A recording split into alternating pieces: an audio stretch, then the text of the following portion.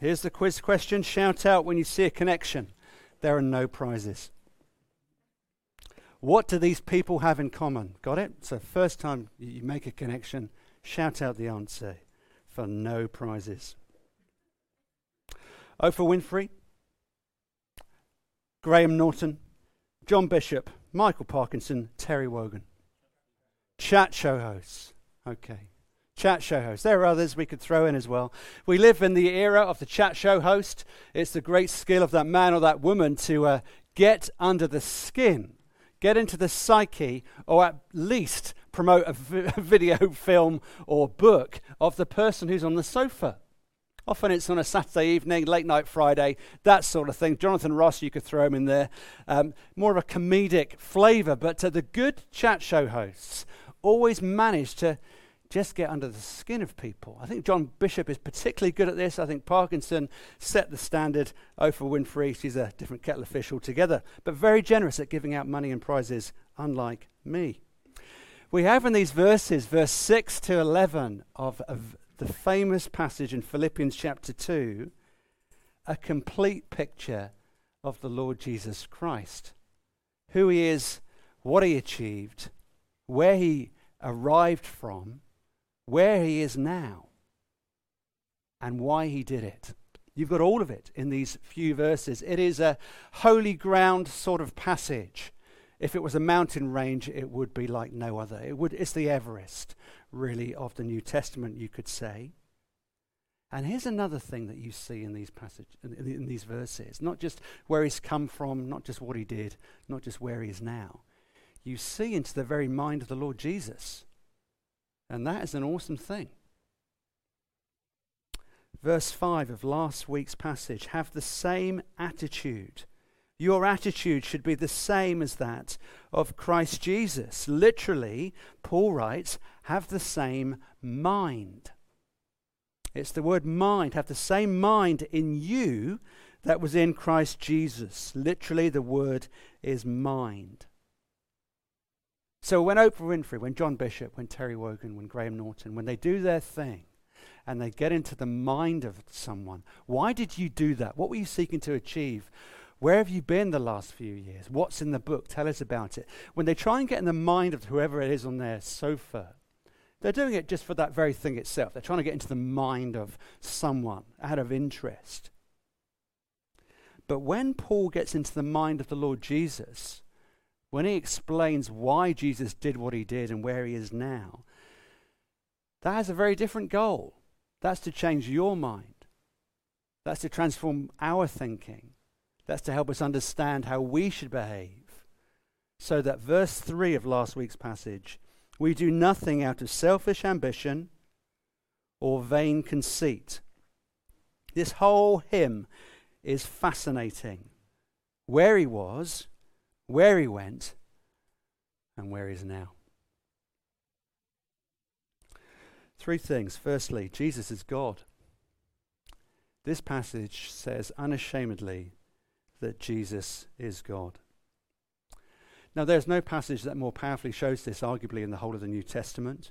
It's very intense, and there are two ways at least that Jesus is revealed as God. Verse 6. It says, first of all, being in very nature God.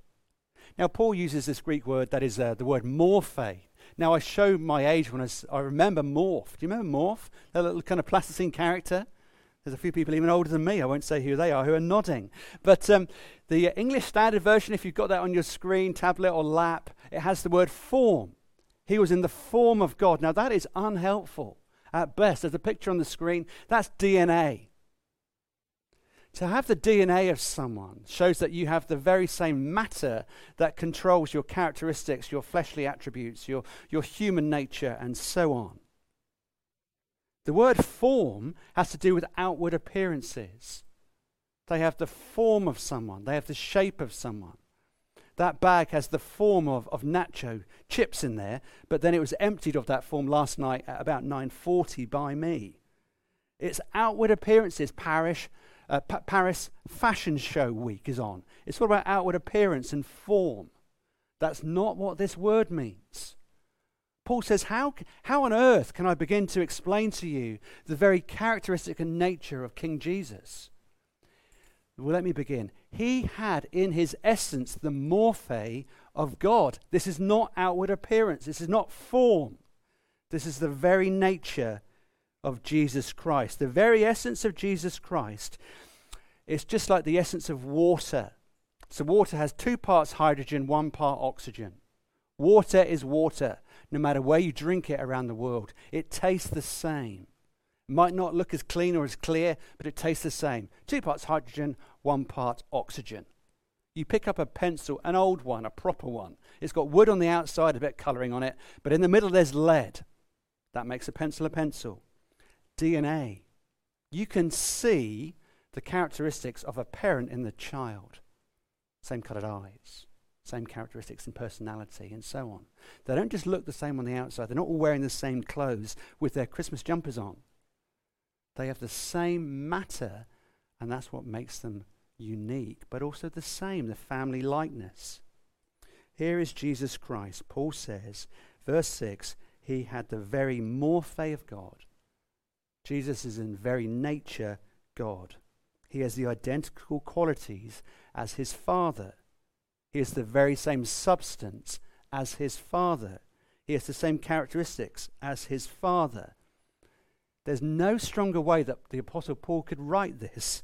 Jesus Christ is the very being, nature, attributes, and characteristics of God. Jesus is fully God. That's what the Apostle Paul is saying. Here's the second way, verse 6. The magnitude, the size of this claim gets even larger. Verse 6, who, being in very nature God, did not consider equality with God something to be grasped. Grasped, there's a picture on the screen here. Someone's having their handbag snatched from them. It's a violent taking of something that is not yours to take. That's what the word means for grasped. That was not the case with Jesus. This is using a kind of a negation, a negative image to prove something that is true. Jesus did not reach out and grab something that did not belong to him. Jesus is made of the same substance as his Father. He was equal with God, but he decided he did not need to hold on to it. He's fully God, but he is so great, greater still, that he thought, I'm not going to keep on holding on to something that is mine. I'm willing to let it go. He's the same substance as God the Father. He's the same being as God the Father. He has the same nature and characteristics as his Father. Unique, but same. He is not created. He is the uncreated creator. Our heads are not big enough to grasp this. But this is what Paul is saying. Verse 5. These verses are written to help us to understand. Verse 5. How should this affect our mind? And then verse 6 to 11 follow. Let your mind be impacted and shaped by these things. Verse 3. So that your heart is not full of selfish ambition and vain conceit, vain glory, empty glory. Here's 3 ways that this massive truth should affect our mind. Number 1, optimism. Now, there's not a lot of optimism going around at the minute. This reality that Jesus has the very nature of God himself. He is God on earth. Or he was, now he's God in heaven. This should make us very optimistic. If you have a besetting struggle in your life, you think you'll never be able to shake it off. If you have a besetting sin in your character, you think you'll never be able to defeat it. Yes, you can. If you're a Christian, because you have God in your midst, in your heart. This is the God of all power, of all authority. He's the God who says, I love you and I will never forsake you. I knew who you were before the world was even made, and I spoke it into being, and now I sustain it by a word of authority and creative power. I am in you by the Holy Spirit. You are mine, and I will never say that you don't belong to me anymore. Now that truth that God the Father loves me, that God the Son died for me, that God the Holy Spirit lives in me, that reality should make us very optimistic about our present, very realistic about our forgiven past, and very hopeful about our certain future. Shouldn't it? We have much to be thankful for. No condemnation. Boldly I approach. There's something wrong in our mind. And so Paul says, you need to have the same mind as that of Christ Jesus. Who is he? Who's in your midst? Very nature God, fully God, is in your midst by his Holy Spirit. If God is God, then that's great news. It's also really sobering news. Here's the second way to apply it. You need to respond to God with optimism because of who he is, but also you need to respond to him extremely. You need to respond to God extremely. There's lots of religious extremism, and there's lots of cults, and there's lots of different convictions and forces in our world. But here's something to get very passionate about: the person of Jesus Christ. When you read the Gospels, Matthew's account of Jesus' life, Mark, Luke, and John, there is never neutrality. There's no Switzerland in the New Testament. Right? There's always passionate responses to the person of Jesus Christ, and it's always three. There's either hatred when you see who Jesus is. I hate you, I'm going to try and kill you, like the Pharisees. Mark chapter 3, verse 6. Either you're afraid of Jesus and you want to run away from him. I don't know who you are. Like the character who was released from bondage and was thrown into pigs, and then the people run away from him. Who is this that the wind and the waves obey him? They're so afraid that they run away from Jesus. They're in awe and amazement. But then there's a third reaction. When you see who Jesus is, when you bow at his feet, you're smitten by him, like the disciples, and you want to build your whole life in awe around his authority. You can't like Jesus. I'm kind of passionate about Instagram and Facebook. I hate them both equally. But you would never like Jesus. You'd never just approve and give him a thumbs up. You either hate him, or you run away from him, or you bow down before him and worship him. And the whole of your life is orbed around him. Neutrality, liking him. You just don't understand who Jesus is if you like him. You've got to worship him. You've got to adore him. One more thing. Verse 3, remember what we're talking about. Do nothing out of selfish ambition. If Jesus is God, then there's a whole new dynamic for how we love people. This is Trinitarian. This is talking about God the Father, God the Son, and God the Holy Spirit, that the whole Bible describes God three persons but one. When God created the world, he created other people, other beings in the spiritual realm that we can't see, angels and so on. He didn't need to create a thing. He didn't need to create to get love. God was not lacking in any one attribute of his nature. Fully satisfied, Father, Son, and Spirit. This holy dance throughout all eternity. Fully satisfied, fully loving, fully enjoying. But when God made the world, he did not do it to get love. He did it as an expression of his love, as an overflow, like a fountain, like a waterfall. It's a spillover, not to meet his needs, but to express his love and delight, his richness of his character, the goodness of his being. When Jesus came to the earth, he did not come to meet his needs, but to meet our needs. His love was displayed on the cross with arms nailed wide open.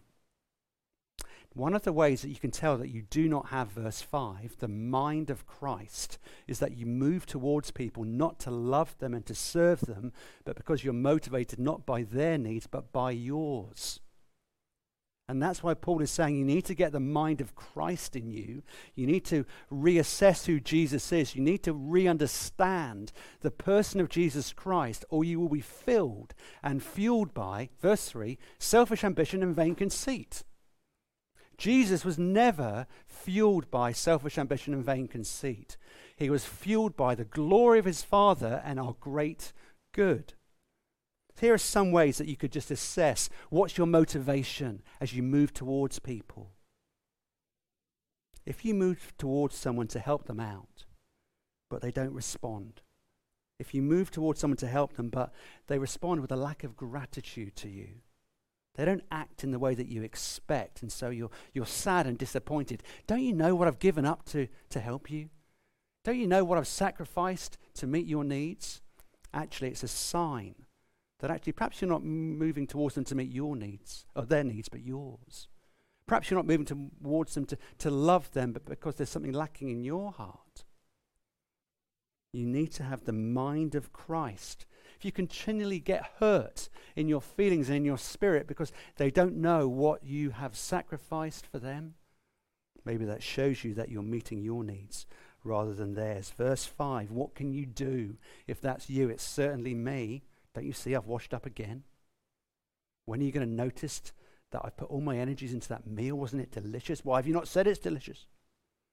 Verse 5, have the same mind in you that was in Christ Jesus. Christian friend, your identity comes from the very identity that Jesus' source of identity was. It comes from the Trinity.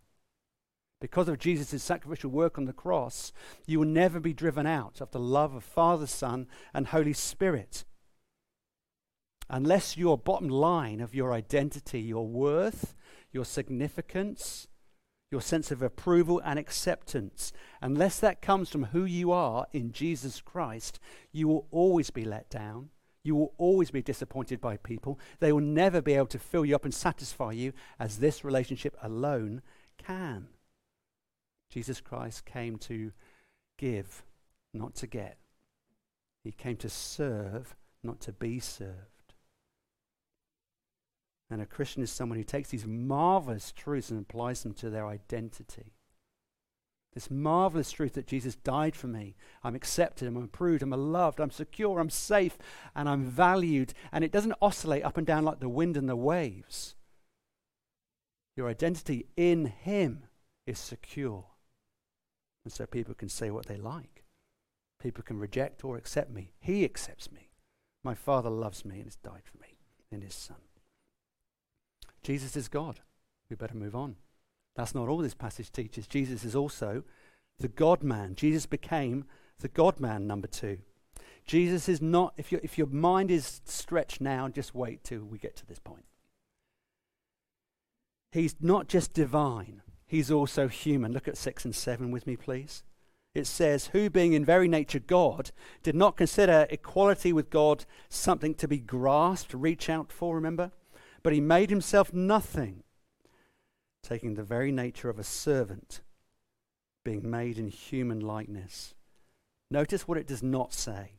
It does not say, having been God, he instead became human. It was not, he took a receipt and then he just exchanged at Primark. He did not just exchange an item of clothing or an identity. He didn't do a Tom Cruise and take one mask off and put another one on. It says, being God, he also became human. So what you have here is the God-man, Jesus Christ, 2,000 years ago, who walked the earth, and he is 100% human. But he's also 100% God in one person, walking the earth, subject to all our limitations, all our needs, fully man, fully God. Jesus Christ walked the earth as the God-man. He didn't just stop being God and became human. He became both at once. Now, how should that, verse 5, affect your mind? Of all the religions in the world, Christianity is the only religion to whom matter truly matters. That's one of the things that we can deduce from this. You can go to the West and there's the Greco-Roman religions. And matter doesn't really matter to religions of the West. It's kind of polluted. God could never become human. Ask any Muslim. Very, very offensive. But then you can go to the religions of the East. And to the religions of the East, they don't see matter as being impure, but it sure is unimportant. It doesn't matter. We're more concerned with purity of thought, of emptying yourself, and of an ethereal understanding of reality. Matter is just an illusion. So East and West have different opinions on matter. Christianity says God inhabited a permanent physical body. Our God is the only God who has wounds. But as Daniel read at the start of the service, Colossians 2:9 says this, For in him the fullness of God lives in bodily form. If only God had walked the earth, if only God was one of us, then I could believe in him. He did. You just missed him. 2,000 years ago, Almighty God took on the reality of our limitations. Now here's what I want to press you on. If this is true, then Christianity has a ability to put together the importance of soul, mind, and spirit with matter in a way that no other religion has. So matter matters to Christianity, and so does the human heart and human soul. It's not one is more important than the other. There's not a hierarchy. Both are significant and important. Then there's an integrity to the whole Bible that lets us understand this. The Bible begins with God getting his hands dirty. He speaks a word of authority and creative power, and the world and the cosmos is made, and we're still looking into it with telescopes, seeing more and more beauty. But he gets his hands dirty in matter as he creates the world. But then what happens at the end of the Bible? At the end of the Bible, he's creating a new reality, a new heavenly Jerusalem where he will dwell perfectly forever in an unstained, unspoiled way. Right in the middle of the Bible, these two great cornerstones of Christianity. You've got Christmas. Who loves a bit of Christmas? Not just the retailers. Christians should love Christmas because it shows the importance of the glory of God, who came to redeem for himself a people in time and history and space. But then you've got Easter. And Easter is not just some ethereal reality. Again, it's concrete. In a garden, you see the resurrected King, the Lord Jesus Christ. It's recreation, it's rebirth. There's a newness to it. God in a garden, both body and soul, redeemed. And then Jesus Christ in his redeemed 2.0 body, seen. So that means Christianity, unlike any religion in the whole world, holds together soul and the importance of it, and the reality and importance of the physical nature. Matter matters to God. So your future reality is one where you will see loved ones again who are in Christ. You will hug, you will dance, you will drink, you will be satisfied completely by the person of Jesus Christ who's gone before you as the first fruits. So there's an integrity here of physical and of spiritual that Christianity alone, because of King Jesus, brings together. So that means we must care with social concern about the poor and the needy in our community going into a very challenging winter. But we must be equally concerned with body as well as mind, physical as well as spiritual. No hierarchy, equally valid to God. But Jesus' humanity also matters, doesn't it? He knows our need. To our weakness, he is no stranger, says the Christmas hymn. Jesus understands you, friends. He understands your needs as you meet with him this morning. Oh yeah, what does Jesus know about my needs? Have you ever been betrayed? Jesus was betrayed. Have you ever been let down by someone who said they would never let you down? Jesus was let down by people who said they would stay awake with him. Have you ever been lonely? Jesus had nowhere to lay his head. Are you facing death in a way that no one understands? Jesus did that too. Have you ever had your prayers turned down? Jesus had his prayers turned down too. He knows all of our troubles. And yet you can go to him as a wonderful counselor because he knows your needs. You can take your burdens off before him, or you can carry them yourself, and it will crush you. Let this mind be in you, which was also in Christ Jesus, verse 5. Jesus Christ is fully God, but miraculously, mysteriously, he's also God-man, the man-God and the God-man. Thirdly, quickly, Jesus became a servant. Jesus did not just become human, he became a servant. Verse 7, he made himself nothing. Notice the kind of coming down the stairs nature to this passage, if I can say that with respect. God existing in all his glory, God coming to the earth, it's called the incarnation, God putting on flesh, the very nature of God. And yet he didn't just become a human living in a royal palace. Is it Balmoral or is it London this weekend, dear? That was never in Jesus' dialogue. He became human. He could have become a prince, he could have become a king, but he chose to take on human nature, and then he chose to become a servant, and then he chose to die, even death on the cross.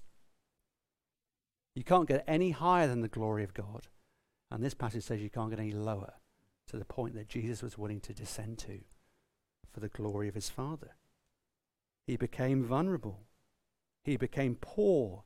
He became needy. He became ordinary. And then he went to the cross, verse 8. And here's what Paul is saying. You must use this truth, Christian friend, to transform your mind, or you will be fueled by, verse 3, selfish ambition and vain conceit, and that will destroy the church. Remember, end of chapter 1, it's not just the opposition you're going to face on the outside. You can destroy a church, you can destroy unity on the inside too, unless you have your mind and your heart transformed. Now, why was that? And how do you do that? You need to take this truth that happened outside of you, and you need to take it and apply it to the inside of you. Take this truth that happened outside in history and apply it to your hearts. Remember verse 3? You're longing for glory. Remember that second word from last week?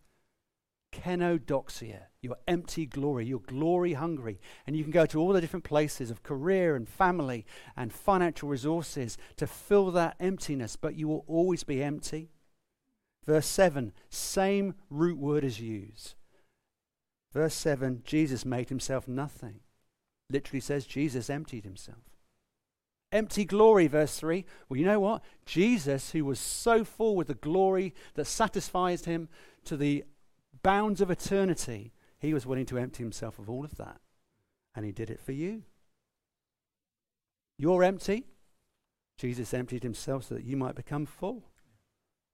You are desperately trying to satisfy this hunger for glory, for permanence, for renown, for reputation, for significance. Jesus had it all to the max, and yet he was willing to lose it all, to give it all up, so that we might be full. He didn't need to do it. He did it out of a heart of love, for the passionate pursuit of his Father's glory and our great good. You would try all you can to fill that great need in your heart, but there's nothing on this earth that can do it save Jesus Christ. He was fully satisfied and he emptied himself, and here we are slavishly working so hard on the hamster wheel of life, and it will do nothing but create burdens for us. We were slaves, but Jesus willingly became a servant. Would be another way to say the same thing. And how did he do that? He emptied himself voluntarily. He emptied himself completely. He took the lowest position, and he died the death of a criminal for you. And he did it for me too. And when you see that, you go to the Father and you say, Father, accept me because of what he did. Father, I think I understand the gospel, where you treated Jesus as if he bore my sin, so that now when you see me, you treat me as if I'm bearing his righteousness. All that he did is now mine.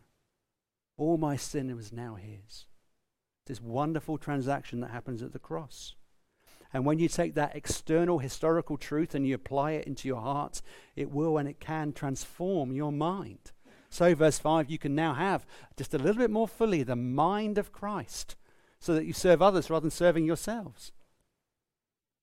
In 1 Peter, we are the treasured possession of God. He looks at you and says, I find you with all your mess, with all your confusion, with all your sin. I find you beautiful because your sin is taken from you and it's carried by my Son, never to be paid for again. And so as a result, God has exalted Jesus, who took the lowest place up to the highest place, that at the name of Jesus, that people use as a swear word to their shame, every knee will bow, every tongue will confess to the glory of the Father. He became that low so that we might be raised up in him to be that high. If you look elsewhere to have this glory hunger filled, your sense of love and security will just oscillate like he loves me not on a weekly basis. But if you have this external truth that shapes your mind and your heart, you will have a security, a ballast that not even the strongest suffering will be able to shake. C.S. Lewis wrote these words. To be loved by God, delighted in as an artist delights in his work, or a father in a son. It seems impossible, a weight or burden of glory which our thoughts can hardly sustain. But so it is. For glory means good report with God, acceptance by God, response, acknowledgement, and welcome into the heart of things. The door on which we have been knocking all our lives will open at last. Success will not open the door. Hard work will not open the door. You'll still be longing and just be empty for glory. If you just try telling yourself, I love myself, I'm worth it. No, you're not. It's not going to open the door. But this will. The one who was most high became most low. And when you see the reality of the cross and the love of Christ on the cross, that can transform your thinking, can transform a cold heart, and it can make you live for his soul-satisfying glory rather than your own.